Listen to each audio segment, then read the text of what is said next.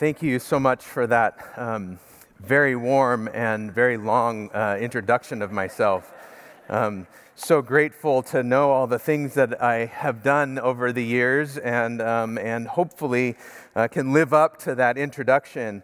But even more so, thank you, Dan, for creating space in this congregation and at this moment for us to learn more about how to engage young people, for us to learn more about how to disciple young people, for us to learn more about what God wants to do through you in this community so that young people might find Jesus. I think it's really, really important. Obviously, I've spent a lot of time in my life doing such a thing, and so I'm grateful that you've created some space here for us to do that, not only this week, but next week when my colleague Dr. Steve Argue comes and shares a little bit more with you about continuing to lean into the process of discipling young people and walking with families in this moment in time.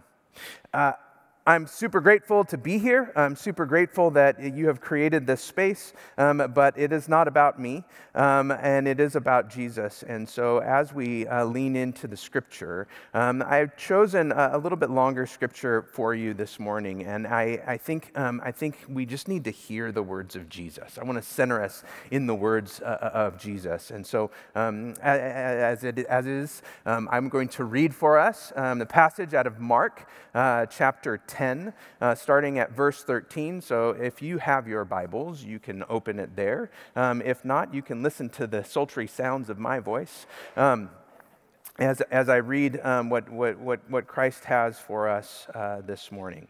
Mark 10, starting at verse 13. People were bringing little children to Jesus to have him touch them, but the disciples rebuked them.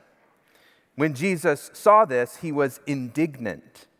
He said to them, "Let the little children come to me, and do not hinder them, for the kingdom of God belongs to such as these. I tell you the truth, anyone who will not receive the kingdom of God like a little child will never enter it." And he took the children in his arms, put his hands on them, and blessed them. As Jesus started on his way, a man ran up to him and fell on his knees before him. "Good teacher," he asked, "what must I do to inherit eternal life?" "Why do you call me good?" Jesus answered. "No one is good except God alone. You know the commandments: do not murder, do not commit adultery, do not steal, do not give false testimony, do not defraud, honor your father and mother." "Teacher," he declared, "all these I have kept since I was a boy." And Jesus looked at him and loved him. "One thing you lack," he said.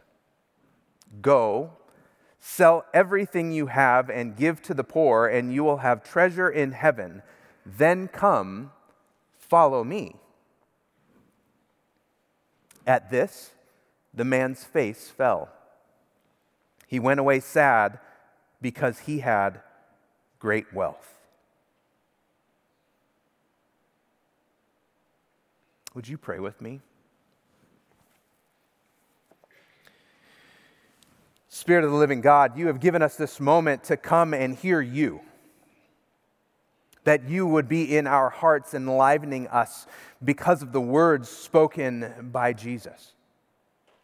So God, in your mercy and grace, these words on this page, would you cause them to become alive in our hearts and our minds and our life like never before. For we pray it in Jesus' name. Amen and amen. So, as was told to you, I am from California. And yes, we have more waves than we have sunshine at this particular moment. And I am a surfer, and so yes, I did go out in some of those waves, and it was really fun.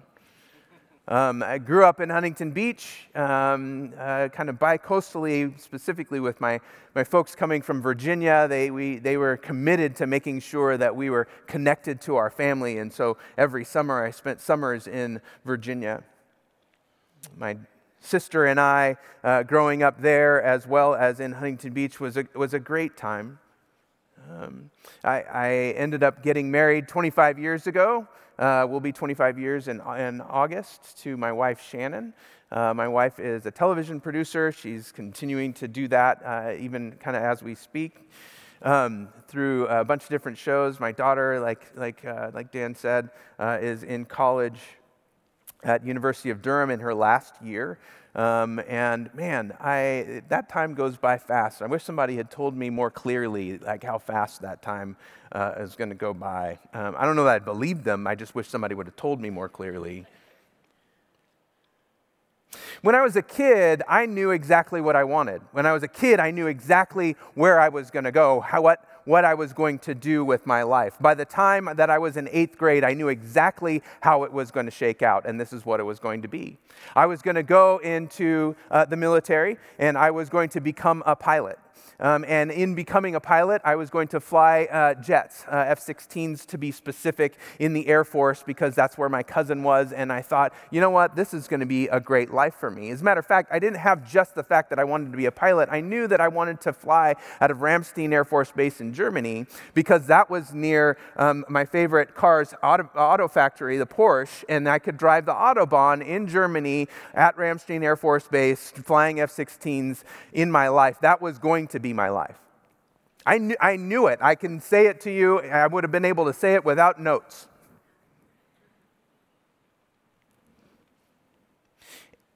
And in that moment, I was always thinking, like, how do I get to this place? How do I follow up and make sure that I'm there? What I also know about myself, and I probably can only say that retrospectively, is that I was significantly insecure, ashamed of my family, trying to fit in the best I could in a culture that I didn't understand, like I said, kind of living bi-coastally.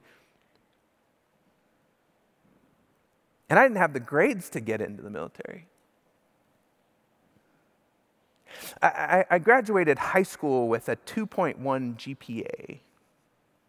And it was a 196 if you took away all the A's that I got for PE.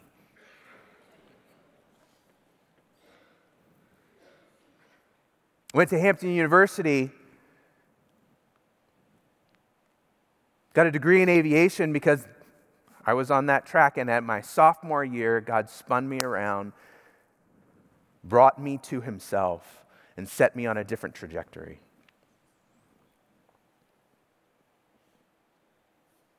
A few years ago, my family and we decided to do a puzzle. Okay, puzzles, people do puzzles, whatever. Like, I don't think that as older folks, we've never done a puzzle. Like, you do like puzzles with your kids, the little tiny ones that come, and we hadn't done a puzzle in forever. We dumped a puzzle out during COVID onto the kitchen table and said, we're going to do this puzzle. And one of the things that I can tell you about a puzzle, because I'm not a puzzler, is that the best way for those that especially aren't puzzlers to do puzzles is to do what? Make sure you do the outside first. You got to do the frame first because those are the easiest ones, and you kind of work in from the center and you kind of figure out where the colors go and you kind of set it up really well. This 2,000-piece puzzle, we're high achievers in our house, sorry. This 2,000-piece puzzle was one of those things that, man, it took us a couple weeks to do. An hour here, an hour there. Oh, we got to go here, got to go there. It was during Christmas, so we had to, put it away multiple times. But as you fill in those sections, you get to see more of the picture. Puzzles require patience. They require vision. They require some grit because they're not always that easy. And really, they're better if you're doing them with people.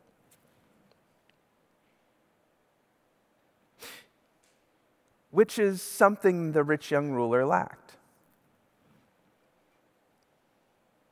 Patience, vision, some grit, and asking some other people to help. You see, the rich young ruler is the one who, if we compare that picture that we have from Jesus to a puzzle, the rich young ruler had actually done everything right. He had worked on all the outside. He had actually done all the commandments correctly. He had kept them from a boy.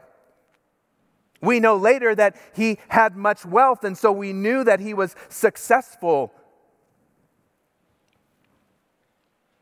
We know that he was there because he had been paying attention to what was going on in the world, and he calls out to Jesus, "Good teacher." So he understands all the things that are happening, but yet when challenged to do the things that the other disciples were challenged, in the same way, the rich young ruler goes away sad. Now, here's one thing that I love about the rich young ruler, is we don't know what happens to him afterwards. He goes away sad. Jesus and the disciples continue on, but you don't know what goes on in his heart and his soul after that. Does he go away sad and never to return? Does he go away sad because he realized, oh my gosh, it's going to take a long time to follow Jesus? In the same way that Nicodemus shows up later in Jesus' life, right? After this interaction that happens with him late at night. We don't know if the rich young ruler shows up later in Jesus, and my hope is that he shows up later. But there's no guarantee that that's the case. But what Jesus was asking the rich young ruler to consider was the inside, not the frame. Was the inside ready to give over your life to Jesus? I think the best part about this whole entire story is this line. Jesus looked at him and loved him, knowing he was about to say something that was going to be really hard.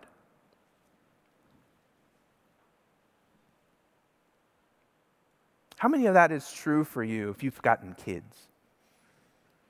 You know when you're about to say something to your kid who's been doing the thing that you told them not to do 15 times before they just did it, right?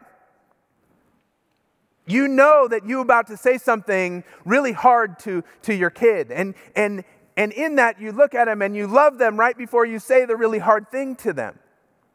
This isn't hard to access. We know these things. And I just want to say that even if you don't have kids, these are moments that you get to interact with people. You have to say hard things with people. This isn't just about kids. This is about our lives together. You know that if you have a spouse, you look at them and you say, I have a hard conversation. Maybe I don't want to have this hard conversation, but I love you, but I'm about to say this hard thing. It's noted here that Jesus loved him, which I think is important. Mark takes the time to say, which Mark is not super verbose. He takes the time to remind us that Jesus loves him.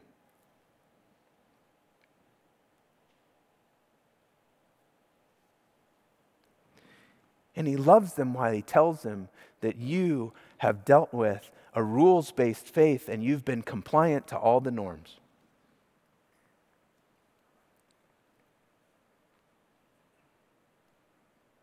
Is that how we disciple kids? Is that how we've discipled kids over time?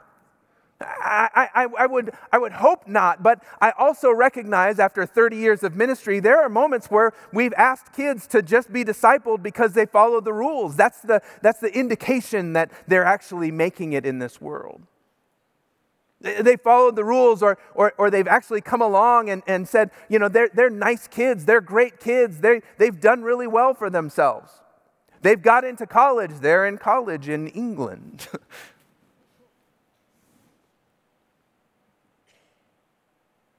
But I think it's really, really a disservice to Jesus and the gospel if we raise kids who are nice, successful virgins.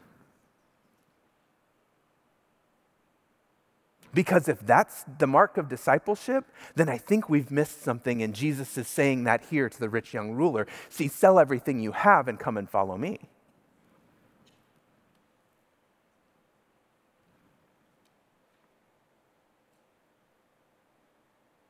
Three things Jesus challenges us on. These are the points where you're going to have to take notes. Jesus challenges our identity. Jesus challenges our identity, or at least what we've called our identity, the things that we hold on to and say, this is who we are. For many kids, for us as followers of Jesus, it can be what others expect of us. Well, I'm a dad, so I've got to do dad things. I'm a mom. I got to do mom things. I'm a grandpa. I need to do grandpa things, or Nona, or Papa, or whatever you call yourself.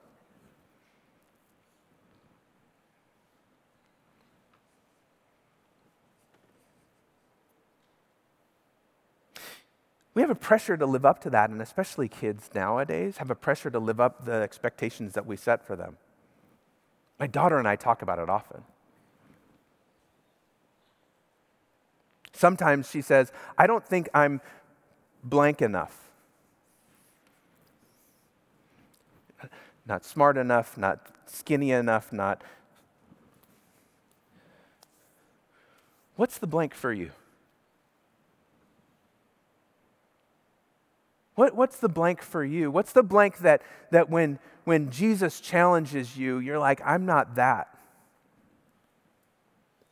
Yet Jesus is loving you anyway to say, come, follow me.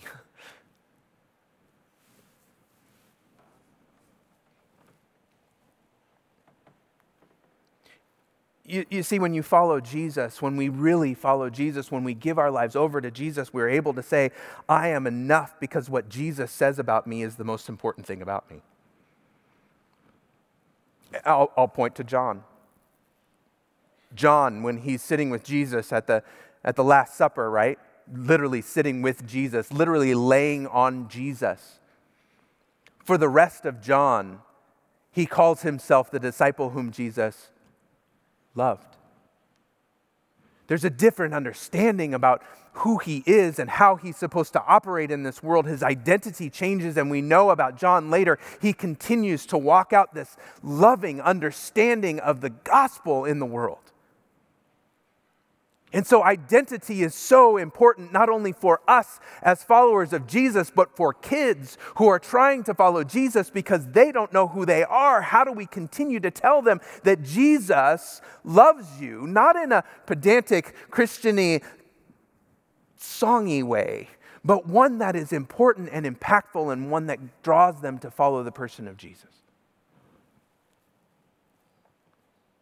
They're more than their label. They're more than their mental health. They're more than their stereotype. They're more than their diagnosis. They're more than their trauma or their race or their socioeconomic status. They're more than that, and Jesus loves them no matter where they are, no matter where you are.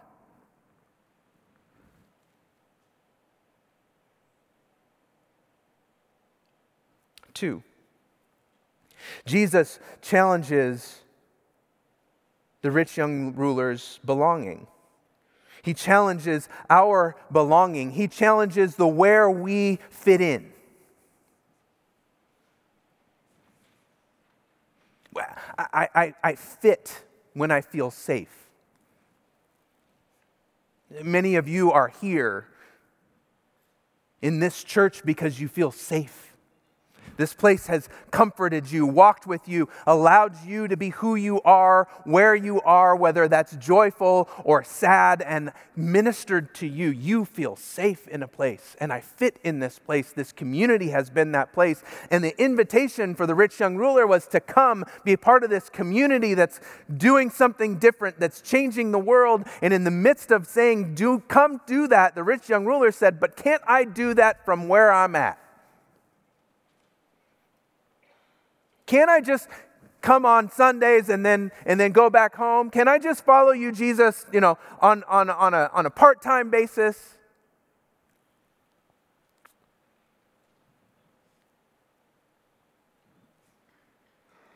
We know the answer, right? Like, I don't have to actually say it. You can't follow Jesus on a part-time basis. I appreciate y'all showing up today. But I really want you to follow Jesus tomorrow. And Tuesday. And hump day. And especially Thursday when you're struggling and you're thinking, oh, can I get to the end of work? What are these kids going to do with me? How am I going to set up for my weekend? I haven't even gotten my Christmas lights down and it's snowing.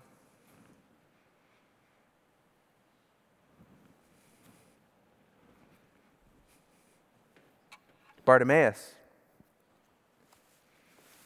who's at the end of this particular chapter, Bartimaeus gets invited by Jesus after Bartimaeus says, "Son of David, have mercy on me. Son of David, have mercy on me." This blind man who's wanting and hearing Jesus come along the way saying, "Have mercy on me." Jesus stops, says, "Hey, what do you want me to do for you?" And Bartimaeus says, "I want you to help me see." And in that statement of being seen, Bartimaeus asked to be a part of the community. His blindness kept him out of the community. When he gets to see, he steps back into the community. But you know what he does right after that? Instead of heading back into Jericho where he has family, he leaves and follows Jesus. There's a difference between the rich young ruler and Bartimaeus here. Rich young ruler is saying, hey, you know what? Good teacher. And Bartimaeus is saying, son of David. And I think there's a different understanding of who this person of Jesus is. And when we belong in a place, when Jesus calls us, we belong. We fit because of who he's made us to be. 3, Jesus challenges our purpose. I told you a quick story about my life. Aviation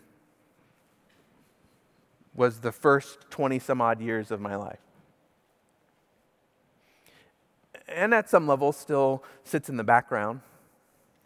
I still have my pilot's license. I still sometimes get out and fly. But God gave me a purpose. And I have to say, I didn't not become a pilot so that I could create nice kids. I became a pilot because the purpose of following Jesus was so much greater, so much more important, so much more significant than anything I could ever done by flying a plane. My dad said to me, he goes, "I'd rather you be a pastor than a glorified bus driver."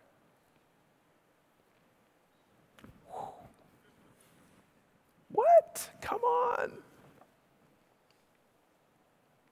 Kids as well need a purpose.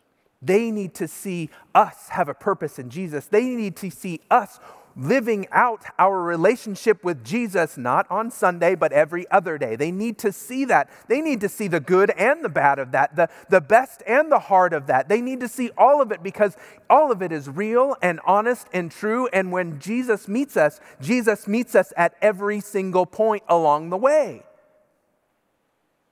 Not just when it's good. And so as we continue to lean in to our own purpose, our own service, we know that we can make a difference in this world and that Jesus makes a difference in this world when we serve. Not when we just follow the script of what other people say that we should be doing, but when we serve in the way that Jesus calls us to serve, and it's going to be different than you or I ever thought.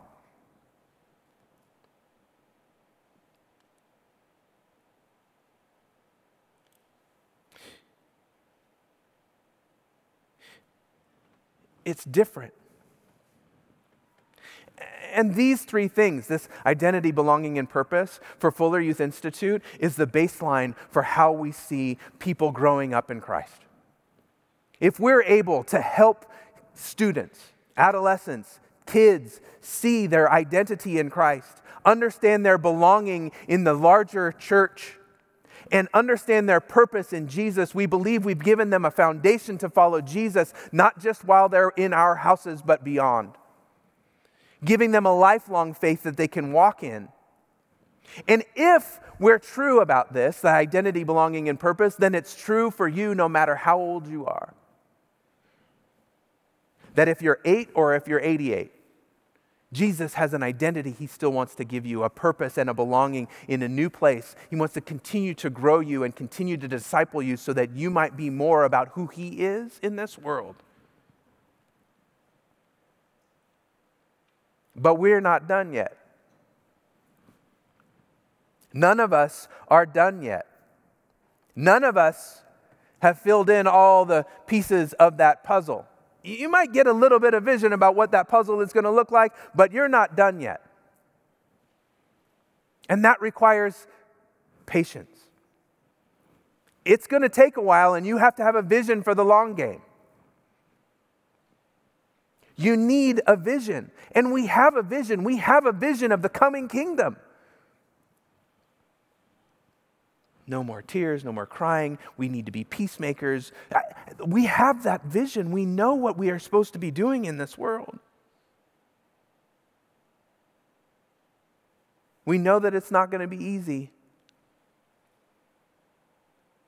And we really know that we need to ask for help. As we talk more about what it looks like to be in your own family and in your own world, discipling young people, helping young people come and find this Jesus that calls them to a new identity, that calls them to a new belonging, that calls them to a new purpose. Kids aren't going to follow unless they see you doing it as well. So this isn't a message about kids. This is a message about us becoming kids like Jesus called us to become kids at the beginning of Mark. Let the little children come to me. Do not hinder them, for the kingdom of God belongs to such as these. Amen and amen.